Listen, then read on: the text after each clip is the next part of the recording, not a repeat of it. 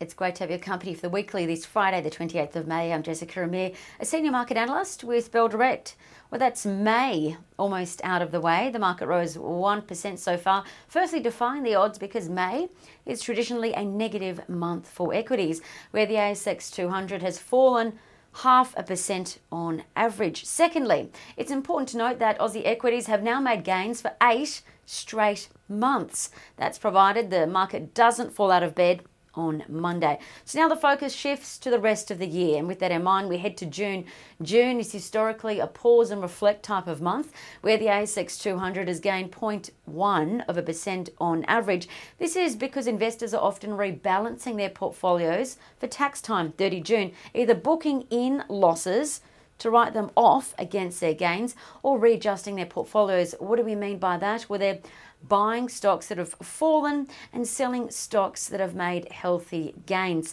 So that's pretty much what we saw this week. The tech sector rose the most for the second straight week, up 3.6% Monday to Thursday, with many investors taking a view that the sector is on its way for a recovery because bond yields have stabilised and inflation and interest rate concerns seem to be priced in. The best performer in the ASX 200 was Kogan, up 19% for KGN, followed by Hub24 HUB. Now, what else stood out? Lithium companies in a way. Pilbara Minerals PLS rose 12%, making it the third best performer in the ASX 200. PLS was also one of last year's best performers, up 233% on the ASX. So far in 2021, PLS is up 38%. Now, Pilbara recently formed a joint venture with a company called Calix, which is also listed on the ASX, to potentially build a spodumene processing facility which will turn the lithium mineral into product. After that announcement, 2 investment analyst firms stamped PLS as a stock to watch. Macquarie has got a $1.50 target, Canaccord a $1.45 bullseye. And on Thursday, PLS shares jumped 6% to $1.21. Staying in lithium, another one to watch is Galaxy Resources GXY. It was one of the best performers in the top 500 stocks. Now, GXY shares rose about 15% Monday to Thursday. They held their AGM this week and were then upgraded by Canaccord with a new $4.95 target. Keep in mind, Orocobre, ORE, and Galaxy GXY are planning to merge to create the 5th largest global lithium company. Interestingly, fund managers have actually been increasing their holdings in GXY, while one fund manager, Ausbil, holds a 9.4% stake in GXY. That was as at the 30th of April. Now, this leads us to the consideration for next week. Lithium. It's making big waves, so why not look at lithium stocks or even a lithium ETF if you simply want exposure to this broad theme? So consideration 1 is to think about the catalyst to invest in lithium stocks or ETFs. We all know the world is transitioning to carbon neutrality.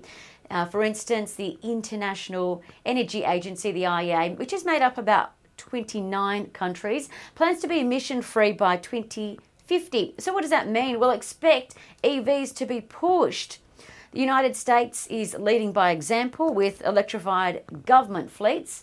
And US President Biden proposes $1.7 billion in US spending towards climate change, while in China they've got $2 billion of EV stimulus, and in Europe, Norway and the Netherlands will ban petrol cars by 2035. So to keep up, car producers like VW, Ford, GM and BMW are scaling up EV production. And what's the biggest cost of an electric vehicle? Well, it's the lithium battery pack, making up 30% of the car's purchase price. So, as EV car makers make more cars, they'll need to be buying a lot more lithium. That leads us to consideration 2. Did you know one of the best performing exchange traded funds or ETFs on the ASX is a lithium battery ETF with the code ACDC?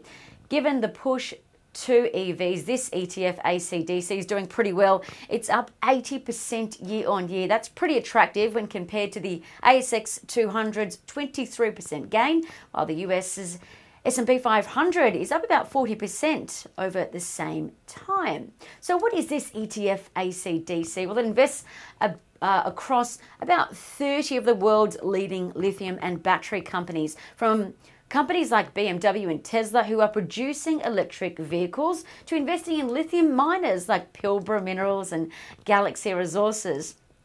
And we're seeing investors increasingly use ETFs to gain exposure to baskets or bundles of global stocks on the ASX in one single trade.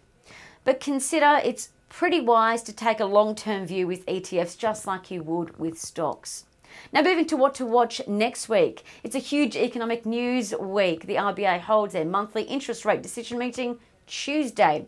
Rates are expected to hold at 0.1%. The focus will be, though, on Wednesday's data. Economic growth for the quarter is released. Citi is expecting gross domestic product, or GDP, of just 0.3% from Jan to March. That's following the pretty hot 3.1% expansion in the fourth quarter of last year. And on Thursday, the balance of trade is out. That's Australia's imports versus exports. That data is out for April. And that's the weekly. If you've got any questions, please leave them in the comments section on YouTube. From all of us here at Bell Direct, have a happy and safe weekend. I'm Jessica Amir. Bye for now.